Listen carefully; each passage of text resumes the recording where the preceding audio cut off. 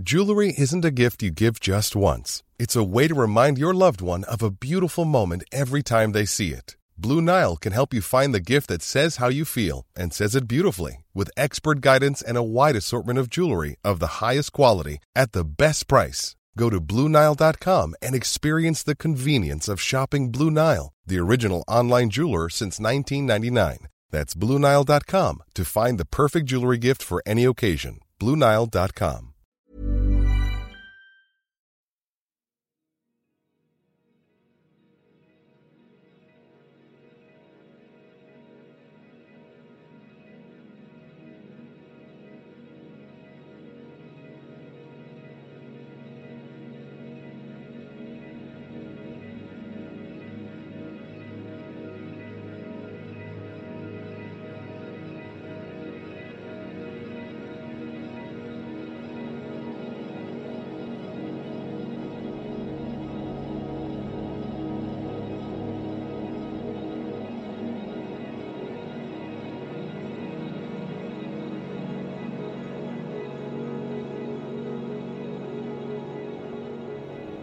Welcome back to Misconduct. I'm your host, Colleen.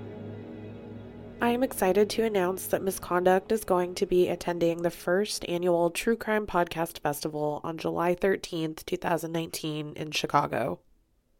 The festival is specifically designed around your desire to mingle, interact, and have casual conversations with podcasters that you listen to regularly. There will also be panel discussions and live episode recordings. So many great podcasters are registered to attend, so you're really not going to want to miss this. Go to the website tcpf2019.com to find information on tickets and the hotel. Prices do go up the closer we get to the event, so you're not going to want to wait. When you buy your ticket, make sure you mention Misconduct on the ticket registration survey, and I'll see you at the True Crime Podcast Festival. And with that, let's get into the episode.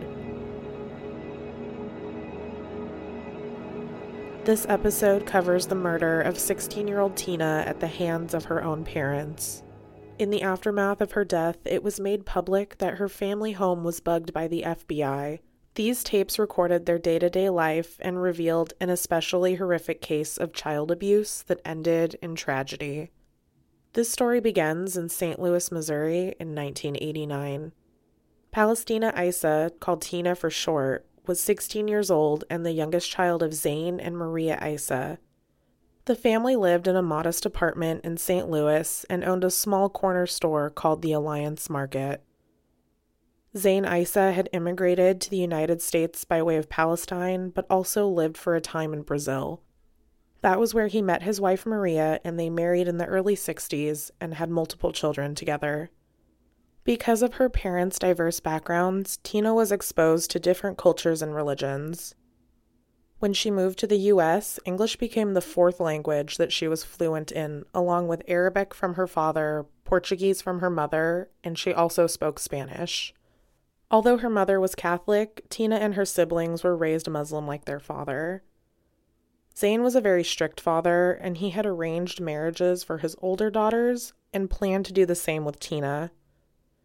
Although arranged marriages happen in many cultures and countries around the world, it is a less common practice in the United States. As parents, Zane and Maria believed that their wishes were to be unconditionally respected by their children. They also believed that their children were required to defer to them and do what they say until they got married and left their family home. In 1989, Tina was a senior at Roosevelt High School in St. Louis, and her 17th birthday was on December 3rd of that year, but she wouldn't live to see it. Tina was outgoing and popular. Her principal would later tell reporters that she was well-liked by the faculty and other students. Her friends called her caring and pleasant and said she always had a smile for everyone. She was an athlete as well and played on the tennis and soccer team. In fact, while researching this case, I found old articles predating her death from St. Louis that mentioned her performance on the school's soccer team. Not only was Tina a popular athlete, she was also an excellent student. She received straight A's and took courses in advanced mathematics, such as trigonometry and analytical geometry. Her high school counselor would later tell investigators that Tina had dreams of attending St. Louis University to study engineering. Tina also had a boyfriend, Cliff, who she met while working at her parents' store. Cliff was a regular at Alliance Market when he lived in the area, but he and Tina stayed in touch after he moved to a different neighborhood. Zane and Maria did not approve of their relationship. They frequently brought up Cliff's race and told Tina and other family members that they did not approve of the relationship because Cliff was black. Zane and Maria also had plans to arrange a marriage between Tina and a family member of one of Tina's brothers-in-law. Tina had no interest in her parents' marriage plans for her. According to Cliff, Tina was punished whenever it was discovered that she had been keeping in contact with him. It escalated so much that at some point, Tina told Cliff it was better if he didn't come to the store anymore. Tina seemed to be the child that most parents want. In fact, another interview from her principal called her a super kid and a parent's dream. But to Zane and Maria, Tina was horrendously disrespectful and her independence was considered to be an embarrassment. The Issa family had immigrated to the United States just 5 years before the murder when Tina was 11 years old. She had spent her formative years as an American child, now a teenager, and she wanted to do the things that her peers were doing, even if that went against the wishes of her parents. Zane and Maria had plans for Tina's life and found her desire to do what she wanted to be disrespectful. They also began to grow concerned that her social circle was to blame for what they called her bad behavior. Teenage years can be some of the most challenging times in a parent-child relationship, and this was true in the Issa's relationship with Tina, but their parent-child dynamic was extreme and eventually turned abusive. The Issas decided that they needed to rein in their daughter, and to do so, they started to restrict her. At first, it was an early curfew, which turned into her coming home straight after school. When that didn't deter her, Tina's parents started restricting her from extracurricular activities like the junior class field trip to Washington, D.C., and college prep programs she qualified for due to her good grades. Tina's sisters seemed to side with their parents. They agreed that Tina was acting out and their parents needed to do more to rein her in. When Tina went to her junior prom, she was allegedly escorted out by her sisters. They were very critical of Tina, saying that she was on a bad path and in danger of becoming an embarrassing burden on her family. Maria went to Roosevelt High School in October of 1989 and demanded to speak with Tina's guidance counselor. Maria informed the counselor that she wanted to withdraw Tina from Roosevelt High School because Tina was refusing to obey their family rules. The guidance counselor managed to calm Maria down enough to get her to agree to a meeting that following Monday. The counselor hoped that Maria would be more calm and a rational discussion could be had at that time. The counselor also pointed out that taking Tina out of school could negatively impact her socially and academically, because from an outsider's perspective, Tina seemed extremely well-adjusted. Unfortunately, the meeting that Monday was worse than the first. Maria came to the school and was described by the guidance counselor as hostile and unreasonable. Maria complained to her that neither she nor Zane wanted Tina to date, quote, a black boy, but Tina continued to see Cliff. Then Maria referred to Tina as a tramp and a whore who was willfully going against her family.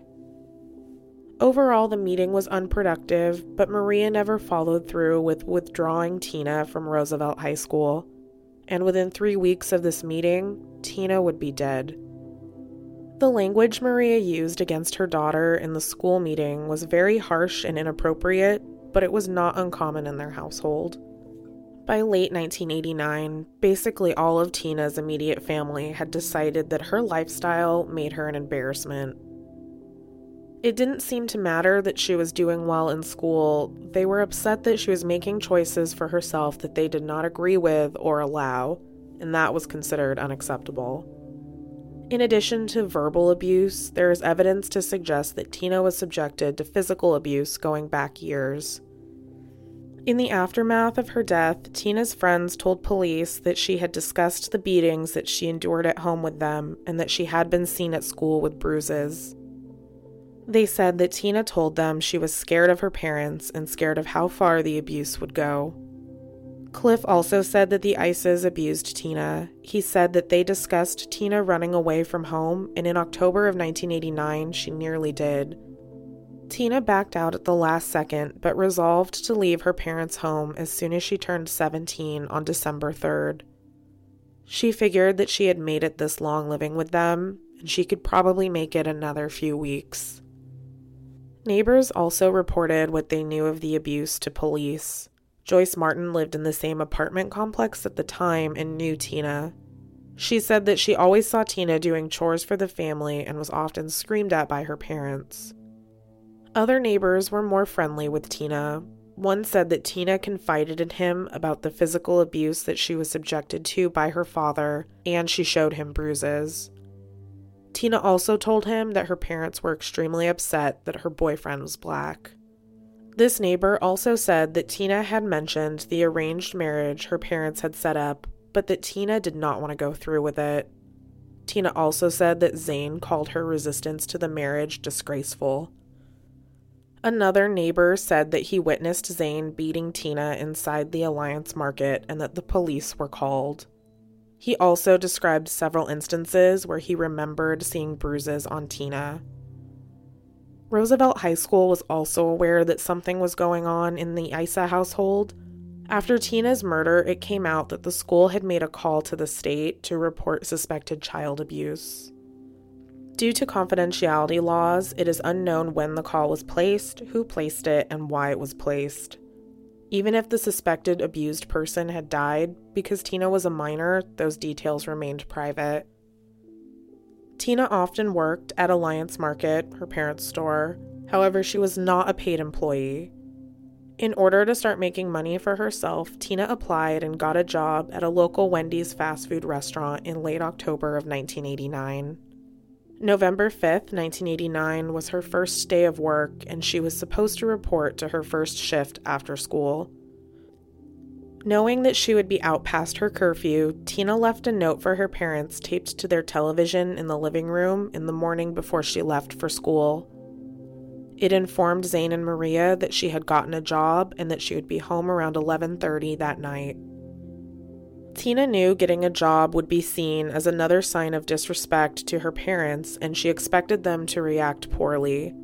Any sign of independence was always met with swift backlash from her parents. Perhaps that's why she chose to leave a note rather than tell them in person. The conversation might be easier to tolerate after her shift rather than before school. Cliff walked Tina home from her first shift, and I imagine they discussed the impending argument that Tina would have with her parents. As they approached Tina's apartment complex, she told Cliff to wait for her. Cliff suspected that Tina expected her parents to be so angry with her that they were going to kick her out of the house as soon as she got home.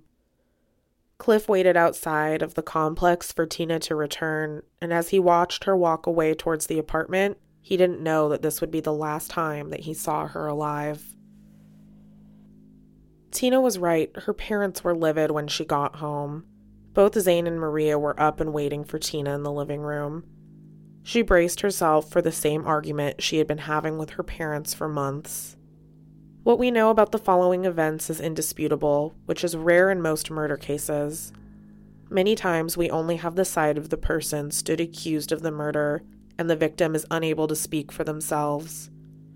This case is different due to a unique factor. The following events were caught on audio recording. That's because at some point prior to this day, Zane became the subject of an FBI terrorism investigation, and they had bugged the Isa apartment unbeknownst to the family.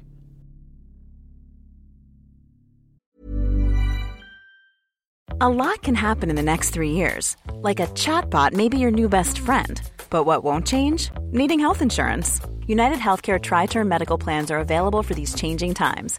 Underwritten by Golden Rule Insurance Company, they offer budget-friendly, flexible coverage for people who are in between jobs or missed open enrollment. The plans last nearly 3 years in some states, with access to a nationwide network of doctors and hospitals. So for whatever tomorrow brings, United Healthcare Tri-Term Medical Plans may be for you. Learn more at uh1.com. I'm Sandra, and I'm just the professional your small business was looking for. But you didn't hire me because you didn't use LinkedIn Jobs. LinkedIn has professionals you can't find anywhere else, including those who aren't actively looking for a new job, but might be open to the perfect role, like me. In a given month, over 70% of LinkedIn users don't visit other leading job sites. So if you're not looking on LinkedIn, you'll miss out on great candidates like Sandra. Start hiring professionals like a professional. Post your free job on linkedin.com/people today. Tina was greeted with, "Where have you been, bitch?" from her mother, speaking Portuguese. Tina told both her parents that she had been at work and that she had been hired at the Wendy's in the local neighborhood. Zane argued with Tina about her relationship and that despite his best efforts, Tina continued to see Cliff. Maria took issue with Tina's decision to work, saying, "This life of yours is unacceptable." Zane then said, "Listen to what I say to you. Until you reach 17, I am prepared to provide for you. Why, you don't do anything but eat, drink, and sleep. I swear, the money is not enough for you, and you've stolen from me. So why do you play this game now?" Maria followed up with, "Do you want to sleep here? If you want to sleep here, then you don't need any money. Do you want to drink water from here? If you want to drink water from here, then you don't need any money." Tina then told her parents to get it over with and just kick her out of the house. Zane wanted to know where she was planning on going, and Tina countered with, "Does it even matter?" Maria demanded that Tina give them her house key, and Tina asked again if they were going to kick her out. That's when Zane said, "Here, listen, my dear daughter. Do you know what this is? This is the last day. Tonight you're going to die. Do you know that you're going to die tonight?" And Tina replied that she was confused, but then Maria interrupted the conversation by demanding to go through Tina's book bag. As Maria took apart Tina's belongings, they are recorded arguing about the different things inside her bag. It was, "Whose shoes are these?" To which Tina would reply, "Mine." Or, "Whose books are these?" "These are my school books. They belong to the school." While this conversation was happening, Tina suddenly begins screaming. Zane tells Tina to stay still, and Tina screams for Maria to help her. Maria asks Tina if she's prepared to listen, and Tina, still screaming, says that she will listen to them. Then more screaming is heard before Maria tells her to shut up. Tina's voice is heard screaming no, and she's coughing through tears. As Tina's voice and cries begin to quiet, Zane is heard saying, die quickly, and quiet, little one. Die, my daughter, die." Tina's scream stops, her coughing stops, and her cries stop. When all is quiet in the apartment, Maria is heard calling 911. While they were waiting for emergency services to respond to the apartment, both Zane and Maria started calling relatives, informing them that Tina had attacked Zane with multiple knives and he had no choice but to kill Tina in self-defense. According to the ISAs, Tina had come home demanding that Zane give her $5,000. When Zane refused, they claimed that Tina attacked him. When paramedics arrived at the apartment, they were told the same story. They found Tina's body on the floor of the living room with multiple apparent stab wounds. 2 knives were found next to her head. When the police arrived, they were told the same story but with more detail. They claimed that Tina came home and demanded the $5,000, and when she was told no, that they didn't have that much money, they say that Tina attacked Zane with a knife. They claimed that he managed to grab her wrist and take the knife from her, and then he stabbed her twice in self-defense. Then they said that Tina grabbed another knife and came at Zane again, and once again Zane managed to take the second knife off of Tina and stabbed her 2 or 3 more times. It was at this point that Tina dropped to the floor and they were able to call 911. The police were immediately skeptical for a few reasons. First off, neither Zane nor Maria seemed particularly upset that Tina was dead, even though Zane had been the one to kill her. Even if it was self-defense, the officers were struck by the Isa's lack of emotion. Second, their story seemed flimsy. How did one teenage girl attack her father, get stabbed multiple times, and then try to attack him again? Especially over a demand for an unreasonably large amount of money that Tina would know that her parents would not likely have. At the end of the preliminary investigation at the crime scene, Zane Isa was arrested. Although it was clear the police had set their investigative sights on Zane, he was released just hours after being arrested. Investigators decided to wait on autopsy results to compare evidence against Zane and Maria's self-defense story. On November 6th, word had spread through Roosevelt High School that Tina had been killed. Tina's friends began coming forward to the school and then the police with stories about Tina and her family. Friends detailed Tina's accounts of the verbal abuse from her family and the physical abuse from her father. Tina's parents frequently expressed their anger with Tina's independence, and Tina's sisters often took their parents' side. Many friends told police that Tina was afraid of her parents, and the school also told police about the abuse complaint that had been previously made to the state. It was also revealed that Tina was desperate to get away from her family. In the state of Missouri, you're legally considered an adult when you're 17, so Tina was just under a month away from freedom. She had run away once before and was gone for 3 days before she came back. Due to her age, she was unlikely to be able to strike out on her own. Seeing as she was about to turn the legal age, Tina probably figured that she could just stick it out a couple more weeks. According to her friends and her boyfriend Cliff, Tina fully intended to leave home the day she turned 17. I think that Tina defying her parents and getting a job support that. If Tina intended on supporting herself, the first thing that she would need would be a paying job. The revelation of abuse refocused law enforcement's investigation back onto Zane. The next morning, November 7th, charges were filed against Zane for first-degree murder. A warrant for Zane's arrest was issued, and police went to work to track him down. Zane was arrested while leaving a friend's liquor store in his neighborhood that same day. He was held on $1 million bail. With his connections in various other countries, authorities were concerned that Zane was a flight risk. 3 weeks later, on November 30th, police arrived at Alliance Market around 5 in the afternoon. They walked into the store and arrested Maria Isa, who was working behind the counter. Police said in a statement that they always felt that Maria was involved and a participant in her daughter's murder, but they didn't go into detail about her level of involvement. Tina's autopsy revealed why it was believed that Maria assisted Zane in the murder. The report showed that Tina suffered from 6 stab wounds, 2 of which were fatal. So far, the Isa story seemed reasonable. He had indicated that he stabbed Tina 5 times, and to be slightly mistaken on the exact number of wounds is not so far-fetched. But it would turn out that the number of stab wounds was the only part of their story that made any sense at all. The autopsy showed that Tina had hairs in her hands, and these hairs ended up being arm hairs that matched to Maria. It seemed that Tina had pulled the hairs out of her mother's arm as her mother held her down. Tina also had defensive wounds on her hands and scratches on her face and neck. The stab wounds were described as being a cluster. This meant that all of the stab wounds were inflicted while Tina was not moving. This further supported the theory that Tina was being restrained. All of the wounds were to the left side of Tina's chest. The stab wounds pierced her breastbone, meaning that they came from a sharp knife and used significant force. The 2 fatal wounds pierced Tina's heart and her left lung. Law enforcement spent the rest of 1989 conducting their investigation while the Isas were in jail. Less than a month after her death, on December 3rd, Tina's 17th birthday came and went. Her friends and teachers grieved for the young girl whose life was cut short before her full potential was realized. Tina Isa was an exceptional student, a talented athlete, and a sweet, thoughtful person.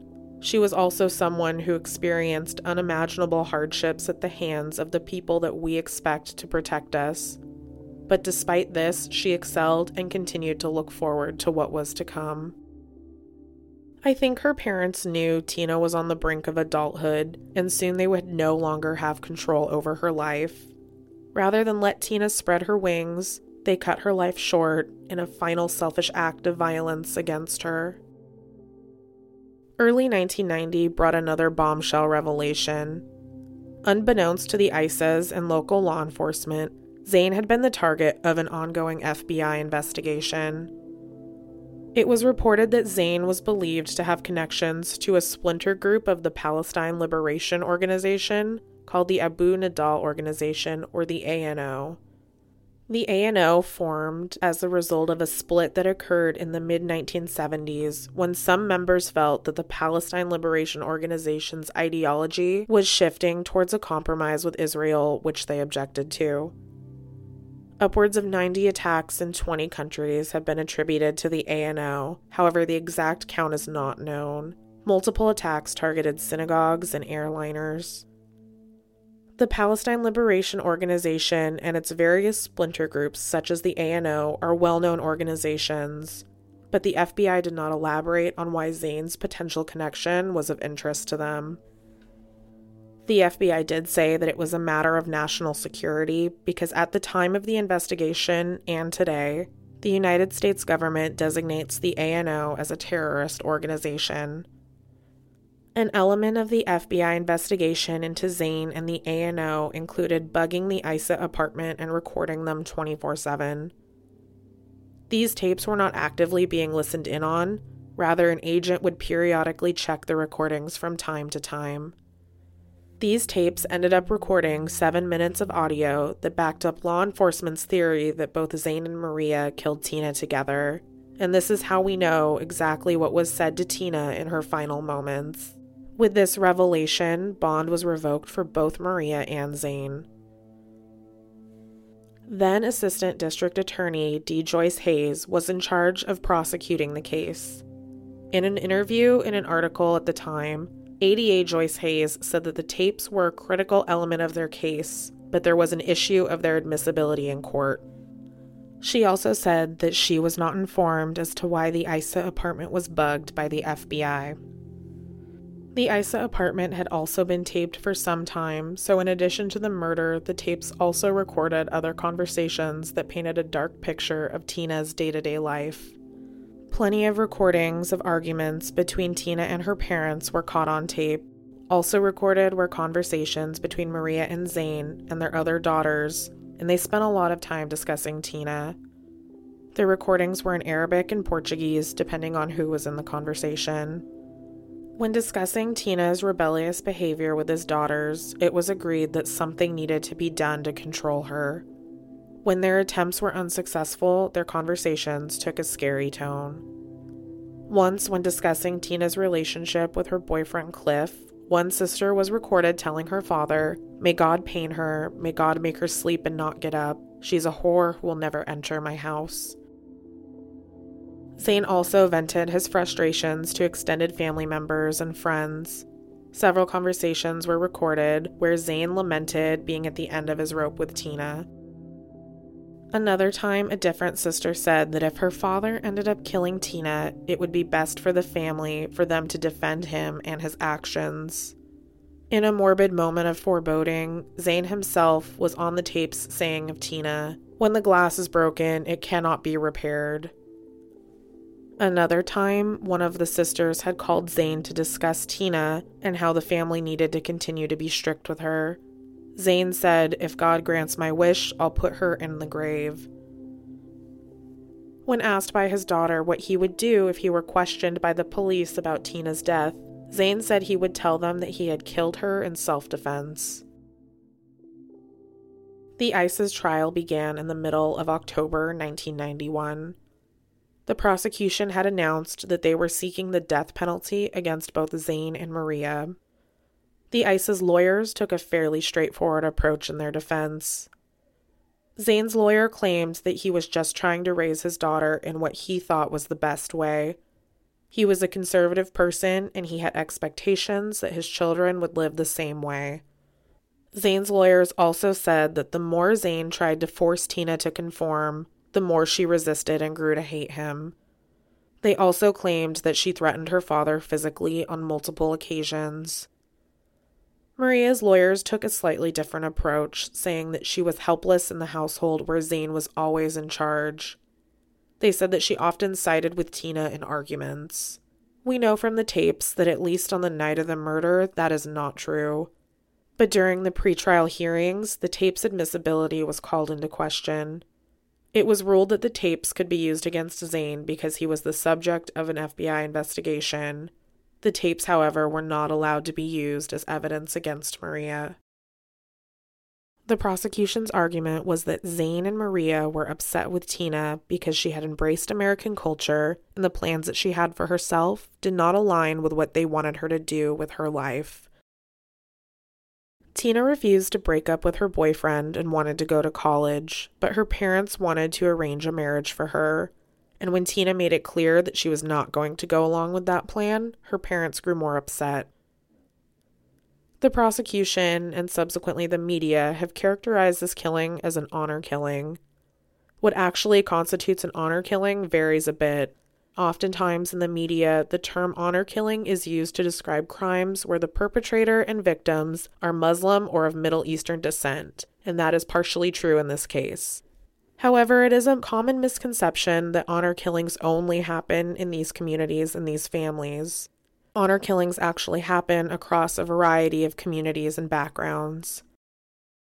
So honor killing is a term that's often used, but what does it actually entail? Social anthropologist Uni Weekend calls honor killings, quote, a murder carried out as a commission from the extended family to restore honor after the family has been dishonored. As a rule, the basic cause is a rumor, with or without proof, that any female family member has behaved in an immoral way.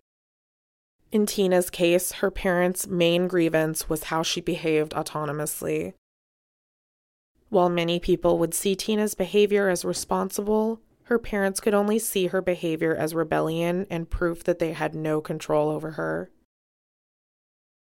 Since honor killings are usually committed within families, they are considered to be a type of domestic violence.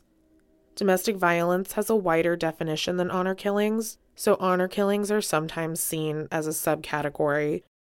One way honor killings are unique is that often the killings are well planned in advance and involve the participation of multiple family members. In a study published in 2017, it was noted that the concept of honor usually reinforces patriarchal standards. This study also noted that specifically with honor killings, the media will focus on the religion or ethnicity of the perpetrator and the victim, and this can distract from the discussion of society's treatment of violence against women as a whole.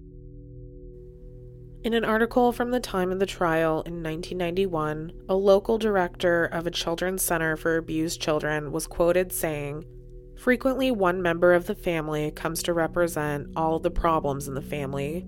An alliance is formed by the rest of the family members against this person, and the family member who is different in some way is usually the person who is scapegoated." Tina's sisters banded together as a united front for their parents and publicly sat on their parents' side during the trial. They also gave interviews to reporters covering the trial, expressing their support for their father's actions. One sister was quoted saying, "My father acted to defend his honor, and if my father is sent to death, then he is proud of himself to die that way." Another sister gave a statement outside of a trial hearing saying that the system was to blame for her sister's death. She claimed that the family had asked the state to intervene in the months before her sister was killed, but their request to put Tina in a foster home went unfulfilled. She was quoted saying, "Tina didn't die by my father's hand. The system killed her. She's gone now and she's not coming back. She doesn't need anyone to defend her. God will defend her if he wants to." As far as anyone could find, no reports were made to the state by the Issa family regarding Tina's behavior. The only instance of intervention that was on record was the time the police were called when Zane was beating Tina inside the Alliance Market. Tina's sisters also testified on their parents' behalf. They told the court that they appreciated their strict upbringing and they also credited their parents with teaching them respect. The key piece of evidence that had a lasting impact on the jury was, of course, the audio of the murder. A 7-minute clip was played in court, and the jury heard every detail, and they were also given translations of Arabic and Portuguese. By the end of the tape, many jury members were visibly emotional. Those who have heard the segment of tape that was played have called it extremely disturbing. The trial itself lasted 5 days. Both defendants remained composed throughout the trial. Maria was often seen waving to her family when she was escorted into the courtroom. When the case went to the jury, they deliberated for just 4 hours before returning a verdict.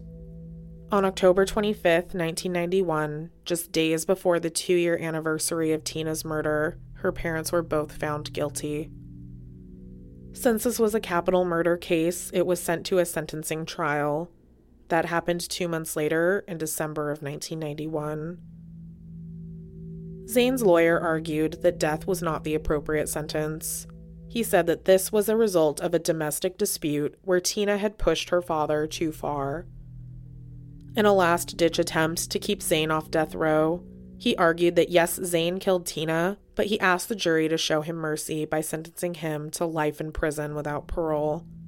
The jury and judge did not agree, and on the recommendation of the prosecution, the judge sentenced Zane Issa to death. Maria openly wept as the judge read out his decision.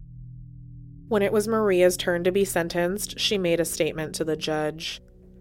She said that she did not believe that she and her husband should be punished for what happened to Tina. Her attorney tried to argue that Maria was under Zane's abusive rule and that she tried to save Tina, but she was simply unable to. The judge also disagreed with Maria's case, and she received a death sentence as well. Maria and Zane were led out of the courtroom crying. Maria blew kisses to her daughters, who were also visibly upset with the results of the verdict. After the murder trial, the public knew that the Issa home had been bugged by the FBI to investigate possible terror connections between Zane and the ANO. On April 9, 1993, Zane was brought from his cell on death row to the federal courthouse in St. Louis to enter a plea for criminal charges relating to his alleged ANO membership. He was charged along with 3 other men that he was acquaintances with. All 4 men pled not guilty, and they faced a possibility of 20 years in prison. Charges included plotting terrorist acts and stockpiling guns and money to later send out of the country. The prosecution alleged that Zane was worried Tina knew too much about his ANO connections. They argued that this, plus their contentious relationship, were the reasons that Zane decided to kill her. The prosecution's proof of these allegations were in the same tapes that put Zane and Maria in prison for murder. However, these charges never went to trial. In August 1994, the other 3 men cut a plea deal with the prosecution and pled guilty. Zane did not change his plea, but the other men charged with him were significantly younger. When they agreed to their pleas, the prosecution dropped all terrorism charges against Zane. The prosecution cited his existing prison sentence and his age and failing health, saying that with these factors, going to trial on these new charges would not be worth the expense or the trouble. If you want to do further reading on the details of this indictment, I will link some court documents online. After the terrorism charges were dropped, the Issas remained in prison on death row. On February 7, 1997, 65-year-old Zane Issa died at the Boone Hospital Center in Missouri. Zane, who had long suffered from complications with diabetes, had been at the hospital for over a week with around-the-clock guards. When his health took a turn for the worse, the prison hospital was unable to provide proper care for him, and he was transferred. Zane had been on death row for 5 years, and despite his failing health, his lawyers continued to work on appeals on his behalf up until his death. Just a few months after Zane's death, Maria Issa's death sentence was overturned, and she was resentenced to life in prison without the possibility of parole. The courts ruled that Maria's sentence was tied to Zane's actions. Zane was the one that murdered Tina and Maria was an accomplice. Therefore, the courts decided that life in prison was a more appropriate punishment for her role in the crime. According to her testimony, Maria said that she had little to no memory of the murder. She said that she did remember trying to help Tina get away from her father, but that was not apparent in the FBI recordings. From mid-1997 to April 2014, Maria continued to serve her life sentence in the Chillicothe Correctional Center for Women. Then, on April 30th, 2014, 70-year-old Maria Issa was found dead in her cell. Cause of death was ruled to be natural causes. And that wraps up our show for this week. Thank you for listening. Before I go, if you or someone you know needs help or resources, please visit the National Domestic Violence Hotline. At the hotline, they provide more than a listening ear. They want to empower you with information, so you can check out their lists of resources for victims and survivors, as well as facts about domestic violence in the United States. You can visit their website at www.thehotline.org or call 1-800-799-7233. Also, there's a true crime podcast that specifically discusses domestic violence cases from an academic perspective called Targeted.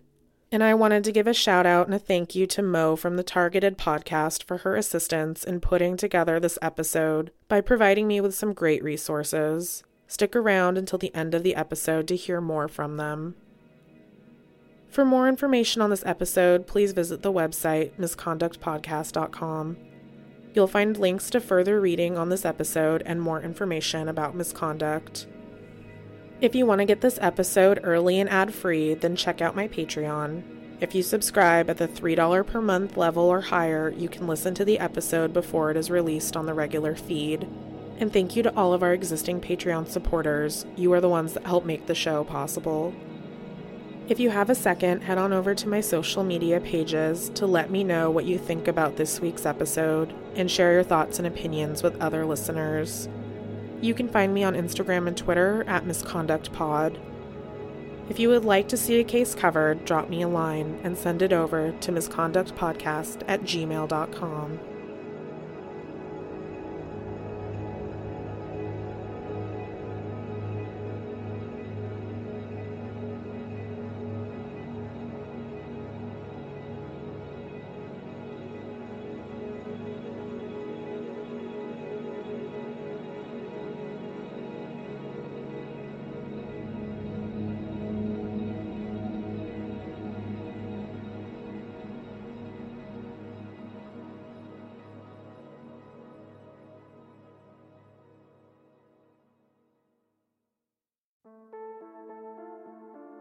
I'm Mo Blackwell, the host of Targeted, True Crime, Domestic Violence.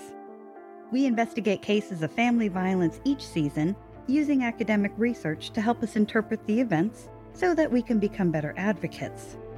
In Season 1, we followed the case of little Militia Gibson, who was murdered by her stepfather as her mother stood by without intervening. We learned that Militia was not the only one being abused and took a hard look at laws and policies regarding abuse. In Season 2, we're telling the story of Tracy Thurman, who sued her city because police refused to protect her from her abusive husband. We'll also study the case of Joshua Osborne. His case was sensational, replete with a biker gang who rallied to protect Joshua, and new legislation resulting from his case. Josh passed away a few years ago, and two of his siblings agreed to tell his story. Except they've revealed it wasn't just Josh's story. It's their story too, one that has been suppressed for over a decade. You can find Targeted Podcast, True Crime, Domestic Violence on iTunes, Spotify, and all the major podcatchers. Peace, my friends. Peace.